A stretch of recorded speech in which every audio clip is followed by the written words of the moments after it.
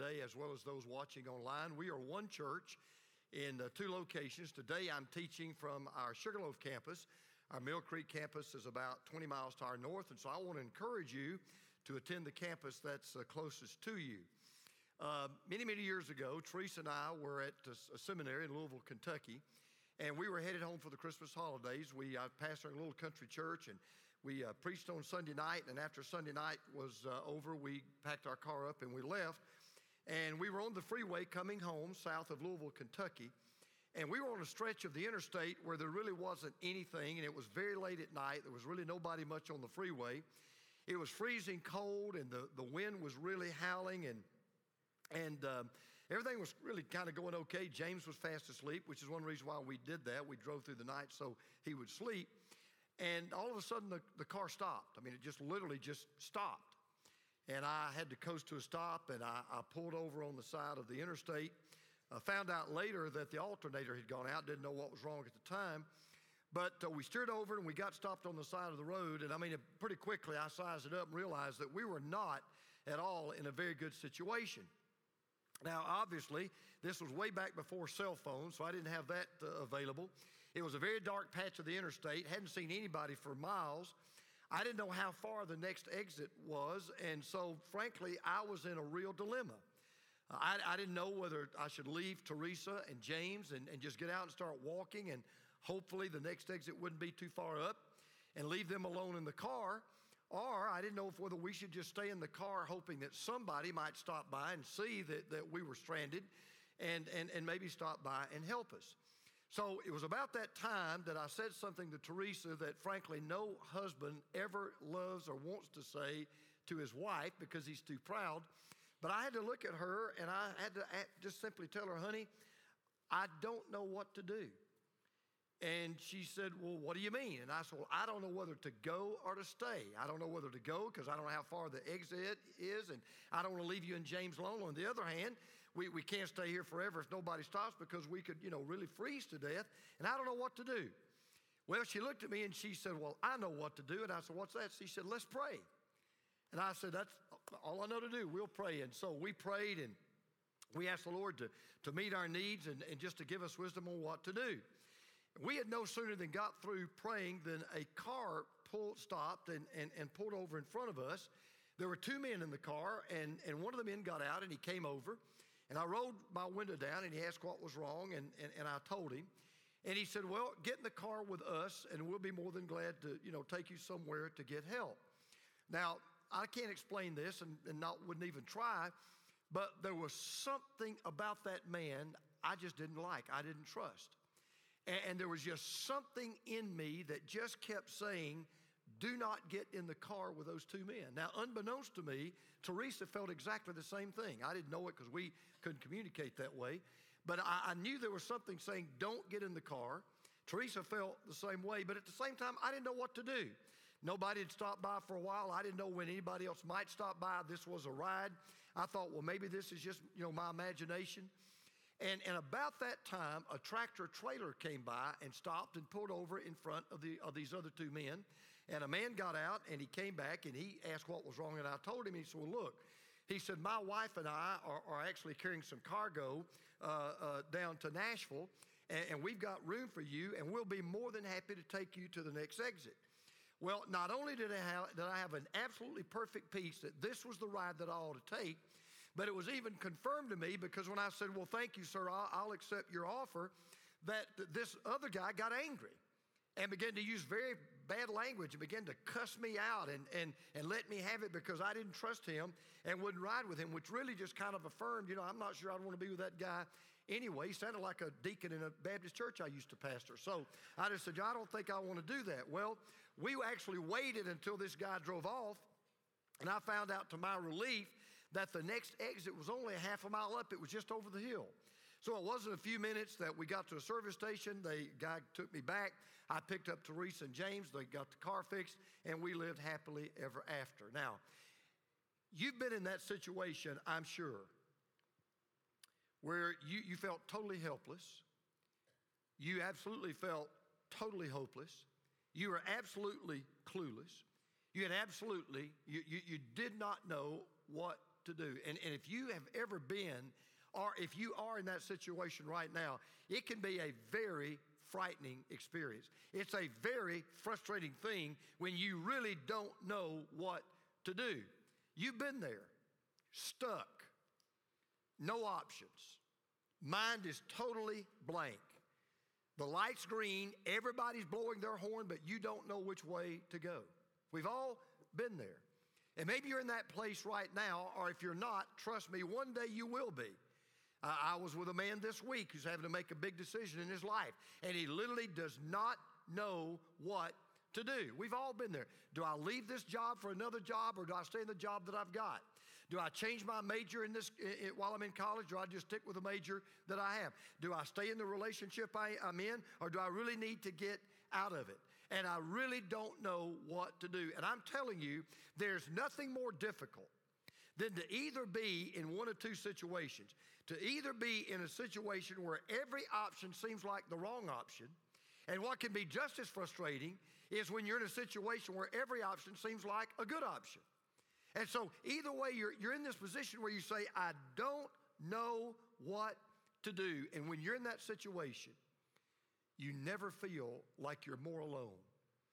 And you get this feeling, I've somehow got to figure this out all by myself. I'm all alone, and I have got to put this puzzle together by myself. Well, we're in a series that we're calling Let's Get Serious. And as you have already seen, it's kind of a play on words, because there is a woman that I take with me everywhere I go when I carry my smartphone. Her name is Siri. Matter of fact, I got on the phone this morning before I came to church, and I asked her, what is the weather going to be like tomorrow? And she literally said this. She said, it's going to be bad where you are. I mean, it's just not going to be good. And you can ask her all kinds of things. You know, what's the best way to get to a certain restaurant, or where's the next gas station, you know, up the road? And so we thought it would be kind of interesting to say, what if we could really ask this smartphone, or ask Siri, some really big questions? I mean, some really serious questions, some really big life questions, like this question. What do you do when you don't know what to do? What do you do when you don't know what to do? Well, fortunately, there is a story in the Bible of a lady that had this problem. She was exactly in this situation. She had a big problem in her life, and she did not know what to do. So if you brought a copy of God's Word, I want you to turn to the Old Testament. I want you to turn to a book called 2 Kings. Now, you can figure that out. There's a book called 1 Kings, right? 2 Kings is right after 1 Kings. It's about, 8, 10, 12 books into the Old Testament. I want you to turn to 2 Kings chapter 4. Now, while you're turning there, let me just kind of set the story up. There was a single mom. Her husband had died, and she had a couple of children, and she was facing one of the most difficult situations that anybody could face, especially a single mom, and she did not know what to do. She did not know where to turn. She was literally at the end of her rope, and it wasn't that she had a variety of options and didn't know which one to take. As far as she could tell, as far as she could see, she had no option. She had no choice. She had a blank slate. She did not know what to do.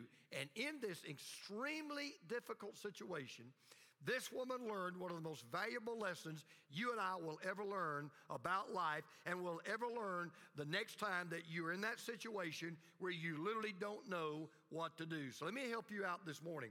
I know there's some of you right now, you're watching, by live streaming, or you're at our Mill Creek campus, or you're here in our room with us here at our Sugarloaf campus, and you're saying, man, do I need this? I can't sleep at night. I can't eat. I've got this big decision. I've got this big problem, and I literally don't know what to do. Let me give you some good news. Don't panic. Don't worry. Take a deep breath. Relax. And remember this. When you don't know what to do, God does. When you don't know what to do, God does. And I want you to notice, as we read this story, that this woman took 3 steps that can always guide you when you don't know what to do. Now, I normally don't do this, but I'm going to strongly advise you to get out a pen and a sheet of paper, or maybe just write some notes in your Bible. I'm going to strongly advise you to write down these three things and carry them with you, because the next time you get into one of these situations, and you will, when you don't know what to do, when you want to do what you need to do, you just don't know what to do. If you'll write these three things down, I promise you, they will help you get to a place where you will know what to do. I want to tell you the first point by a story. There was a great Bible teacher. He's passed away. In fact, he passed away really early, kind of tragically. He was a great Bible teacher. His name was Dr. Ron Dunn. And Ron was a great Bible teacher, had great insight into Scripture. Well, Ron was at a Bible conference one time, and he'd got up and he'd been talking about the will of God, how to find the will of God, how to know the will of God, how to be guided by the Spirit of God. And then he opened it up for questions. Well, there was a lady that stood up right off the bat, and she asked Dr. Dunn this question. She said, Dr. Dunn, here's my question. You've been talking about how to find the will of God and how to be led by the Spirit of God and how to get where you need to go. And she asked this question. She said, okay. She said, what do you do when you don't know what to do? And he thought for a moment, and he gave this answer. And I want you to write this down because it was so good, okay? You ready? The first thing you ought to do when you don't know what to do is do what you know to do. First thing you do when you don't know what to do what you know to do. Now, let me tell you what I mean. We're going to pick up here in 2 Kings chapter 4 and verse 1. Now, the wife of one of the sons of the prophets cried to Elisha, your servant, my husband, is dead. And you know that your servant feared the Lord. But the creditor has come to take my two children to be his slaves. Now, this woman was obviously in big, big trouble. She was a single mom, and she was a widow. Now, what's even worse is this. It's not just that she had lost her husband. It's not just that now she was a single mom. What's really bad is she had been married to a ministerial student who had been in the seminary. That's why he's called a son of the prophet. See, even back in that day, you had kind of, you might say, traveling seminaries. Prophets would gather men around them to train them up in the ministry. They were called sons of the prophets. It's kind of like a traveling seminary. Now, that is the clue that tells us she didn't have any money, or she had very little money. Teresa and I can relate to this because, we spent 7 years of our first married life, the first 7 years of our marriage, we spent at the seminary. Now, when you go to seminary, there are three things you learn, and we learned them very well. First of all, nobody goes to seminary with a lot of money. That's the first lesson we learn, all right? Number two, you don't go to the seminary to learn how to make money. Number three, when you leave the seminary, you don't have any money, all right? Those are the three things we learned when we went to the seminary. I spent 7 years of my life at the seminary. Nobody ever came to our campus and filmed a version of the lifestyles and the rich and famous. Nobody ever showed up to do that, okay? You go without any money. You don't learn how to make money. You leave without any money. Well, this woman was married to a man that was training to be a preacher, and he dies. So this woman is obviously deep in debt. The wolves are howling at the door. People are lined up to collect their money. She's got a lot of outstanding bills. And remember now, we're talking about a day where there was no life insurance. There was no 401k. There was no Social Security. There was no retirement plan. There was no welfare system. There was no safety net. She obviously already sold everything that she had. And back in that day, your family could be taken as collateral for a loan. Back in that day, if you had children and you owed money you could not pay back, by the law, somebody could come and they could take your children and make them their slaves to help pay off your loan. And so, and there was no Chapter 11, couldn't file bankruptcy. It was pay up or ship out. Now, let me just stop right here and say something. This is very crucial to this story. Never, unless you just have to, never, ever make a big decision in the heat of the moment. Don't ever make a decision on pure emotions. Unless you have to. Sometimes you just have to. But because let me tell you something I've learned. Almost 100% of the time, snap decisions are bad decisions. Almost all the time, snap decisions are bad decisions. That's why one of the worst ways you can make a decision is purely emotional. Let me give you an example. How many people have you known that got into a bad marriage because they married on the rebound? They were in a relationship and it went sour. Somebody broke it off. They're emotionally not really ready for another relationship, but they jump right into another relationship. They go from the frying pan into the fire and get into this relationship, and it doesn't work out either because they made this decision purely emotionally. I'll give you another example. How many people are in financial trouble today because of impulse buying? Americans last year, this blew me away. Americans last year spent $5 billion on impulse buying. In other words, they walked into a store, they weren't intending to buy a TV, but they bought it. They walked into a used car lot, weren't intending to buy a car, but they bought it. And how many people are drowning in debt today and they've wrecked their finances because they heard something like this, 50% off today only. Or here's a good one, no money down. Or one of my favorites, 0% interest. And before they knew it, they've gone into debt and bought something they didn't even need. Just made a snap decision. Got to do it now. Got to have it now. Well, this mother was obviously a very godly woman, because remember, when you don't know what to do, God does. Turn to your neighbor right now and just say that right now. Somebody turn, just say it right now. All right, keep that in mind. When you don't know what to do, God does. See, you're saying, Pastor, I don't know what to do in my situation. God does. God knows your problem. God knows the situation you face. God knows the confusion that you experience. And see, there's one thing you can always do when you don't know what to do. You know what that is? Wait on the Lord to show you what to do. Just wait on the Lord to show you what to do. One of my favorite verses in all the Bible, I memorized this back when I was in the seminary. One of my favorite verses in all the Bible is this verse. For the eyes of the Lord run to and fro throughout the whole earth to give strong support to those whose heart is blameless toward Him. When you don't know where to turn, you can always turn to God. This verse tells me God's always looking. God's always watching. And every time God sees one of His children in confusion, and every time God sees one of us going, Lord, I don't know what to do, the Bible says God literally is running to us saying, I know what to do. I know when to do it. I know where to do it. I know how to do it. Just wait on me. And listen, how often do we make the big mistake when we don't know what to do of turning to everybody else except the one that knows what to do? It's an incredible thing to me how we'll do that. I grew up in the country, not too far from me, about 25 miles from where I grew up, out in the country. And I grew up close to some railroad tracks, about a quarter of a mile from my house, right down the road were the railroad tracks. And I can still remember my dad, we used to walk down, we used to take walks at night. We walked down to the railroad tracks. We'd wait on the train to come. And I can still remember as a kid, my dad teaching me an old lesson.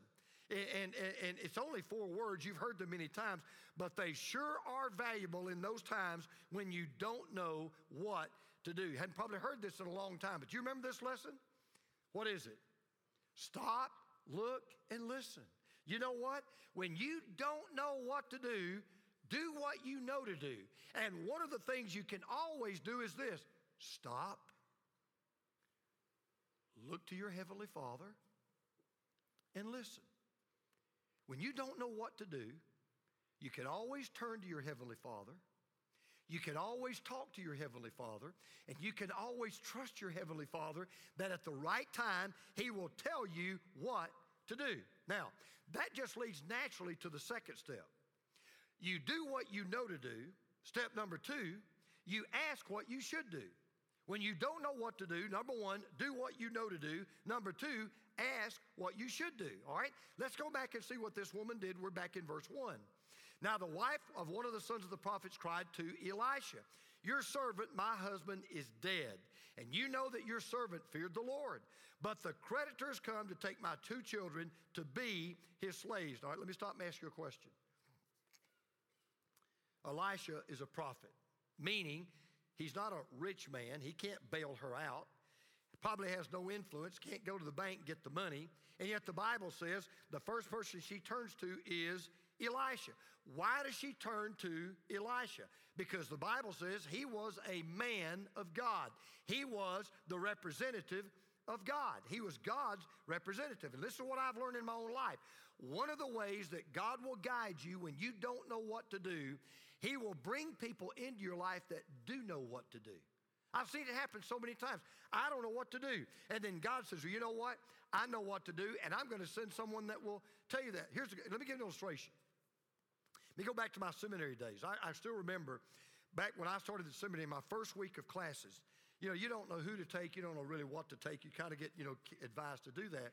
Well, I had the unbelievable misfortune. Now, you have to believe in the sovereignty of God or you'll lose your mind, right?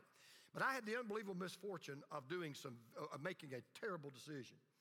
First of all, I took a class called Introduction to the Old Testament. Now, you had to take it. That wasn't the problem. First problem was it was a 4 o'clock afternoon class. Tuesday and Thursday, you met at 4 o'clock. Okay, that was first problem. Second problem, I got this professor who was not only extremely liberal, he not only really didn't believe anything in the Old Testament, the only thing good about this professor, and I won't call his name, he's dead now. The only thing that was good about him, he was an outstanding cure for insomnia. That was the only thing that was really good about the guy, okay? I mean, we're talking boring, okay? I mean, this guy was, matter of fact, I just got thinking about him. I hadn't thought about him for a long time, and I got to thinking about him, and I remember this poem I learned a long time ago that went like this. I haven't heard my pastor preach in such a long, long time. When he prays, he closes his eyes. When he preaches, he closes mine. And I thought about that because, this guy was just so boring. I thought the other day, it's a good thing he's not living today. It's a good thing he's not teaching today. He would be put in jail for torture. If you sent this guy to Gitmo, they'd give you all the information you want in about 5 minutes. Okay, this guy was terrible. But this professor on the first day of that class said something that radically changed my ministry. As a matter of fact, I'm not going too far to tell you that what he told the class that day, he made one statement, and it's probably one of the reasons why I'm standing on this platform right now. It's probably one of the major reasons why any success I've had in my ministry that God has given me is probably one of the major reasons I have had it. And let me tell you what he did. He got up in class and he was introducing himself, and then he said, how many of you are going to be pastors? And most of us raised our hand. And then he asked this question. He said, how many of you have a filing system? I didn't know what he was talking about. I never heard of a file. I only had 5 books in my library when I went there, and I'd only colored in one of them. And so, I'm here, and I don't know what a filing system is, right? So he says, how many of you have a filing system? We didn't know what it was. And so he said, look, every pastor ought to have a filing system where you can put things away that you might want to use in a sermon later because most of us don't have, very good memories. And then he said something that I'll never forget, and it totally changed my entire ministry. Here's what he said. He said, the wise man is not the man who knows everything. He said, the wise man is the man who knows where to find it. I wrote that down. I can remember it like it happened yesterday. I remember going back to my little seminary apartment. Teresa had gotten home from work, and I told her, she said, well, how was your first day of class? I said, well, pray for me. This 4 o'clock class is going to be brutal. I said, it's terrible. I said, the guy's liberal, doesn't believe half of anything in the Old Testament, and I'm telling you, Teresa, he is the most boring thing you have ever heard in your life. I said, but he said something today that has radically changed my life. And I told her about this statement, and I said, I don't know what a filing system is, but I'm going to find out what it is. I'm going to find out how to do it, and I'm going to do that because I really think he's right. Well, I thought about that. And you see, likewise, the wise person, listen, the wise person is not the person that always knows what to do. That's not the wise person. The wise person is the person who may not know what to do, but he knows enough to go find someone that does know what to do. That is the wise person. You see, one of the ways that God will tell you what to do is to bring others into your life that do know what to do and can advise you on what to do. One of my favorite philosophers is Dirty Harry. otherwise known as Clint Eastwood. And Dirty Harry said something in one of his movies that's one of the best things I've ever heard. He said, a wise man knows his limitations. Well, I readily admit that some of the most important decisions I've ever made as a pastor, I didn't make by myself. I made it with wise counsel. I have made so many big decisions about things I really didn't know anything about, but I had enough sense to go to the people that really did know what to do and help me make that decision. For example, you just think about some of the biggest decisions a pastor has to make. In fact, we're living it right now. Real estate. Real estate. The only thing I know about real estate is it's real. That's all I know. I don't know anything about real estate. I'll just tell you, I don't know anything about real estate.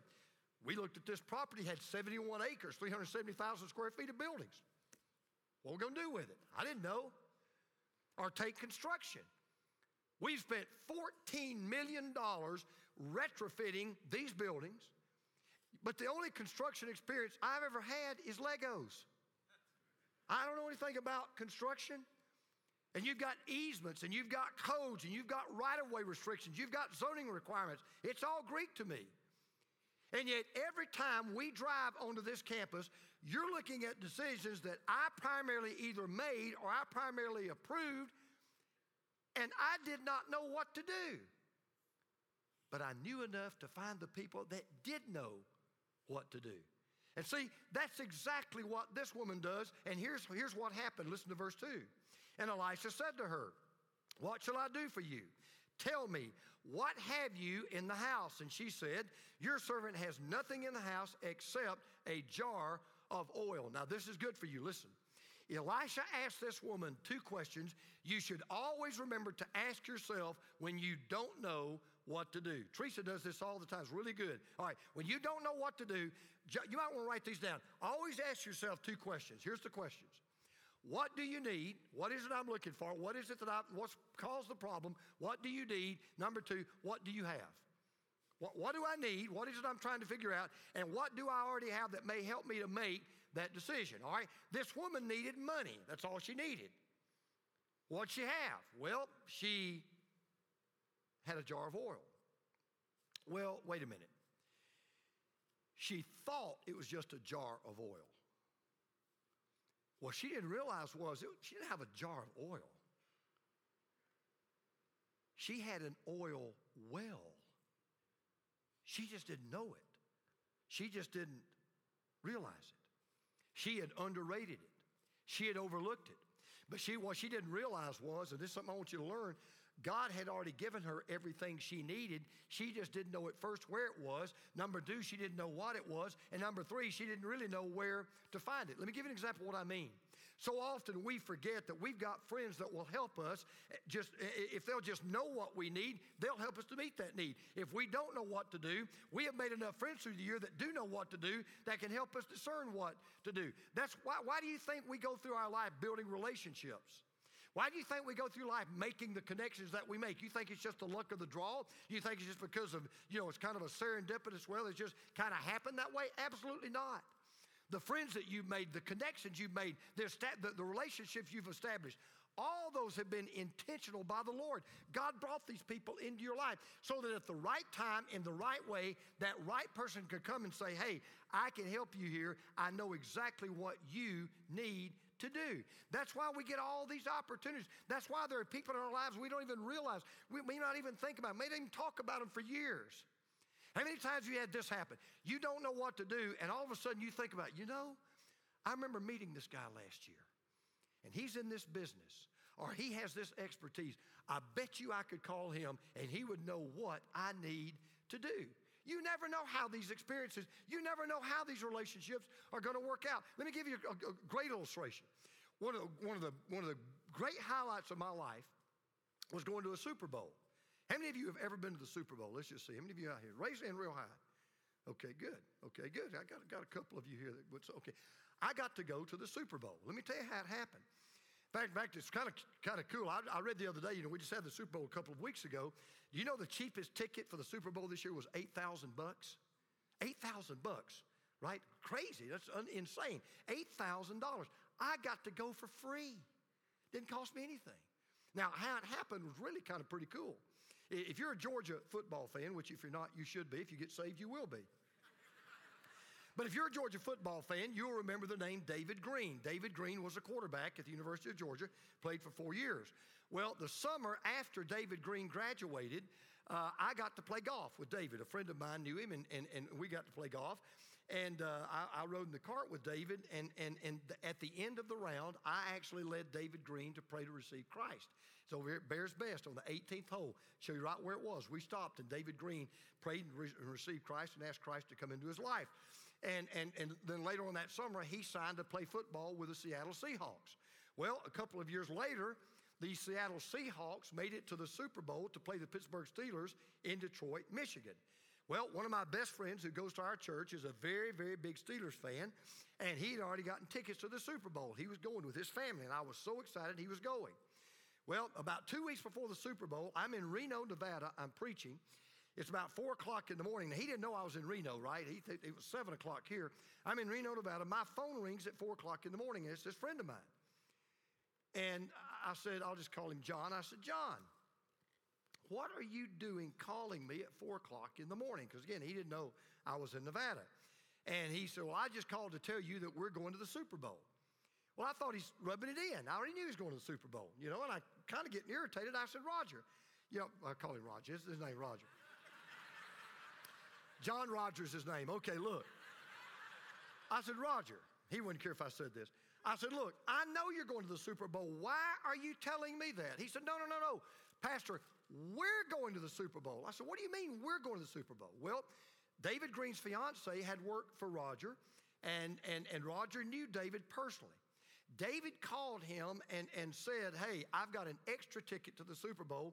I want to give it to the doc. Okay, so he gave me the ticket to the Super Bowl. Now, what is the moral of the story? Moral of the story is real easy. Take every chance you get to share the gospel. It might take you to the Super Bowl, okay? You never know, right? Now, here's my point. Listen, here's my point. Did that just kind of happen? Is that just coincidental? No. It's just another way that God illustrates when you don't know what to do, when you don't have what you need. I do, I've got it, and I may just bring someone into your life that does. And see, here's the thing.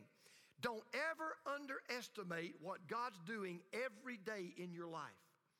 Don't ever underestimate this event that seems like it was not a big thing in your life. Don't ever underestimate that person you met that you thought was not a big deal in your life. Because what God is doing, God is stocking up in your life things that you may need, people that you may need someday to help you to know what to do when you don't know what to do. See, you may not think that you need that relationship today. That's all right. You might need it tomorrow. You may think, well, God can't use this today. Maybe he won't, but he can use it tomorrow. That's why we keep reading the story, and it begins to make sense. So look what we read down in verse 3. Then he said, okay, you got this flask of oil. Then he said, go outside, borrow vessels from all your neighbors, empty vessels and not too few.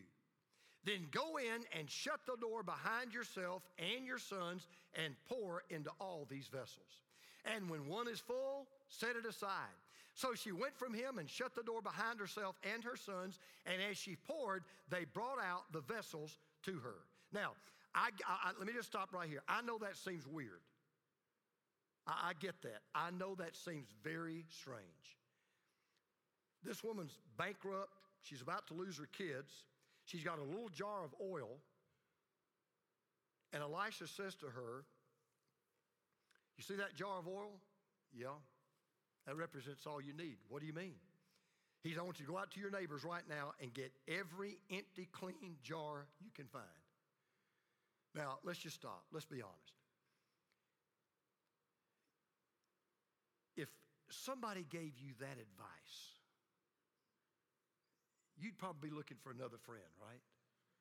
I mean, you say, excuse me. I don't think you understand the situation. I'm bankrupt. I owe these people all this money. They're about to take my kids, and you're telling me to go get jars? Is that all you got? Is that the best you can give me?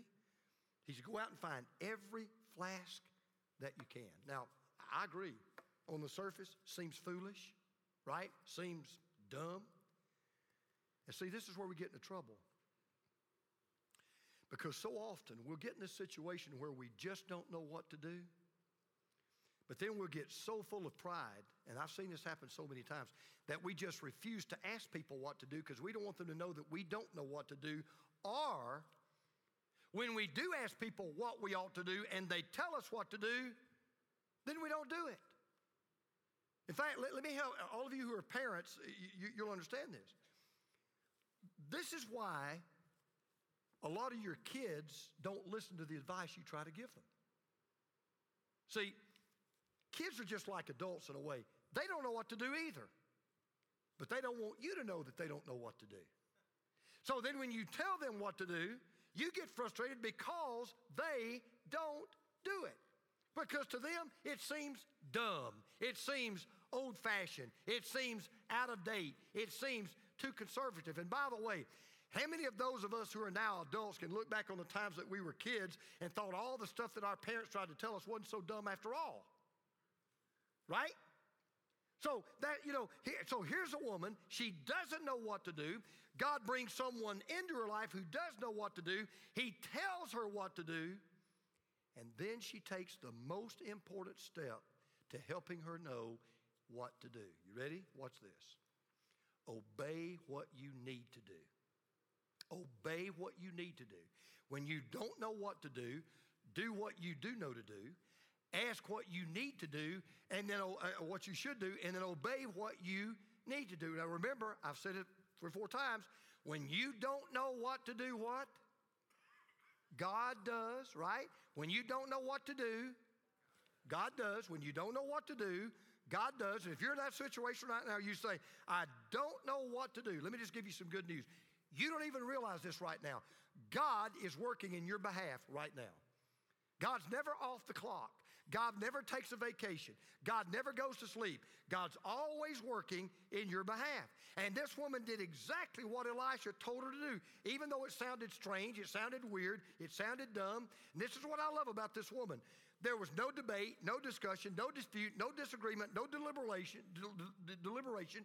She's told, find the vessels, shut the door, pour the oil, fill the vessels, and when she did what she needed to do, God did what he said he would do. Now listen carefully, because everything I've just said to you from the very beginning of this message will not work if you don't listen to this next statement. When you don't know what to do, God will show you what to do.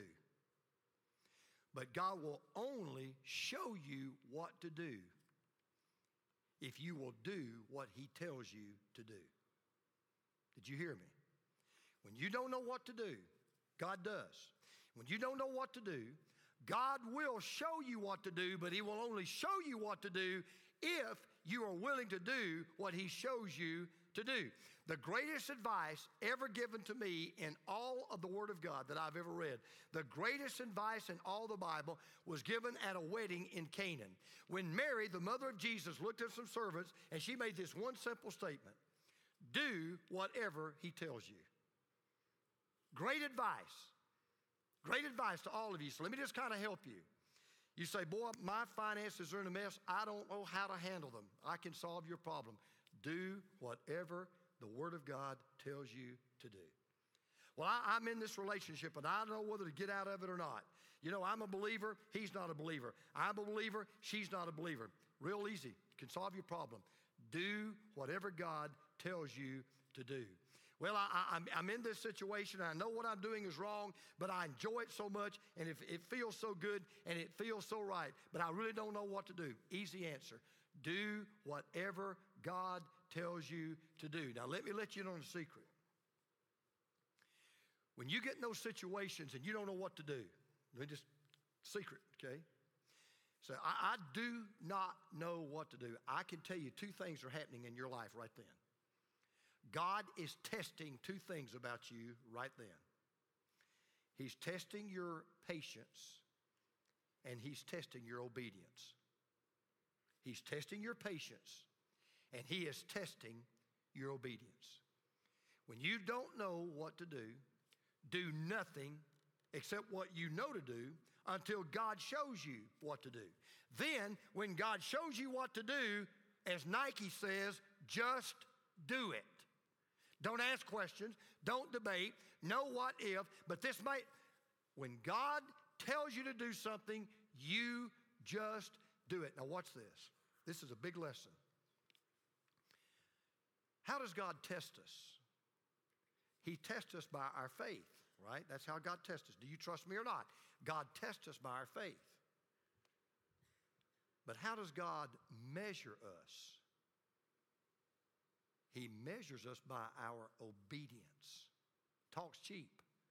He tests us by our faith. Do you trust me or not? Yes, Lord. All right, now I'm going to measure you by your obedience. Because listen to the conclusion of the story here in verse 6.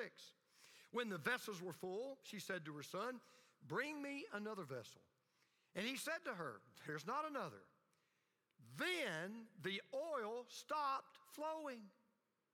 She came and told the man of God, and he said, go sell the oil and pay your debts, and you and your sons can live on the rest.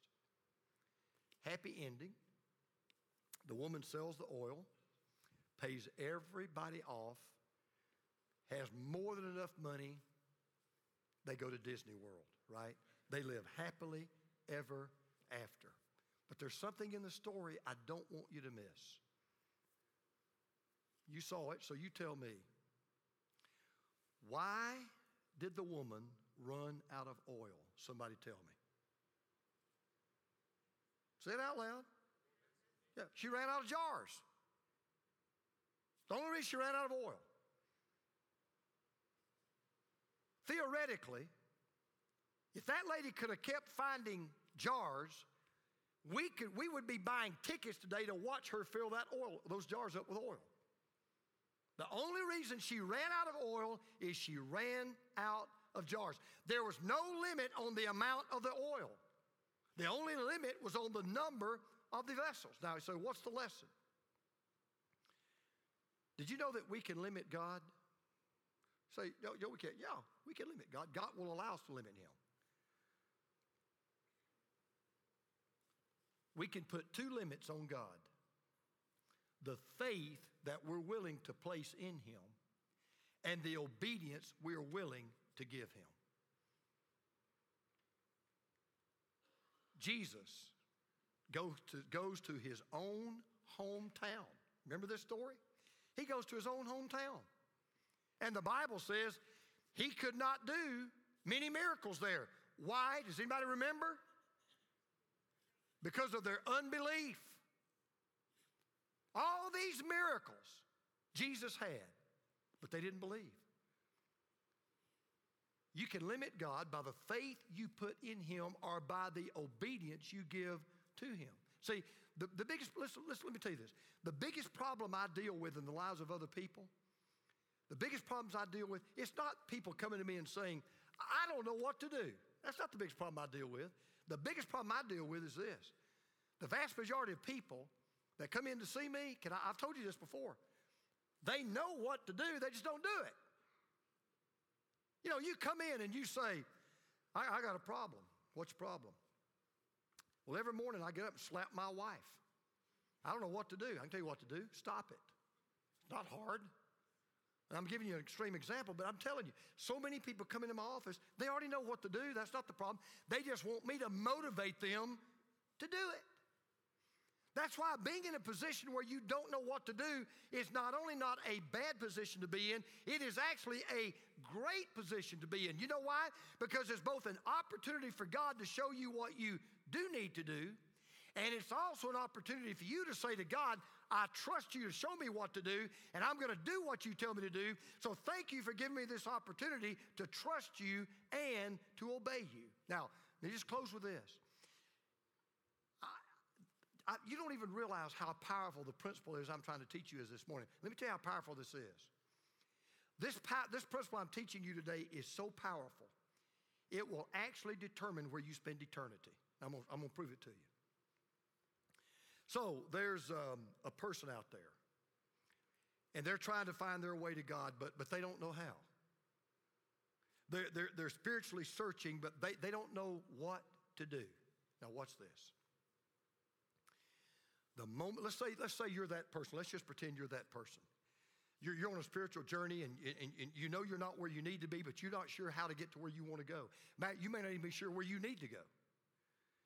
And you really want a relationship with God. You just really don't know how. Now watch this. Jesus Christ, the Son of God, came to earth and died on a cross to pay for your sins, which is the reason why you're on this spiritual journey, which is the reason why you've got this empty void in your life, which is the reason why you don't have a relationship with God, but it's also the reason why you know deep in your heart you need one. So God sends Jesus Christ to die on the cross, to take that sin away from you and to forgive you of all of your sins. And then he comes back from the dead. He's raised from the dead to prove he did exactly what he said he would do, because he was exactly who he said that he was. All right, stop right there.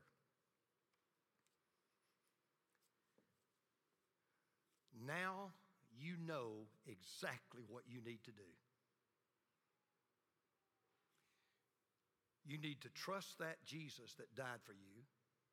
You need to ask that Jesus to forgive you. You need to ask that Jesus to come into your life and take your life over. And you need to ask that Jesus to save you completely and forgive you and give you eternal life. And that's why there's so many people out there, when they stand before God, they're going to say, well, I just didn't know what to do. And God's going to say, oh, no.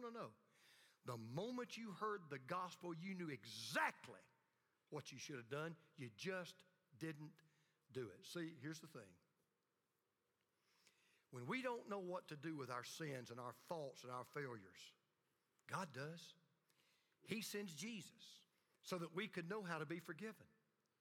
And then once we ask Christ to come into our life, and we get in those situations where we say, well, Lord, I don't know what to do in this situation. I don't know what's the right thing to do. I don't know how to live in such a way that I'm always pleasing you. God says, well, I know what to do.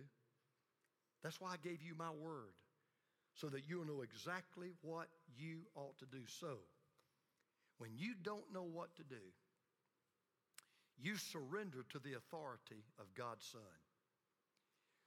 You listen to the guidance of God's word. You obey the leadership of God's Spirit. And 100% of the time, you will know what to do. Because remember, when you don't know what to do, God does. Let's pray together.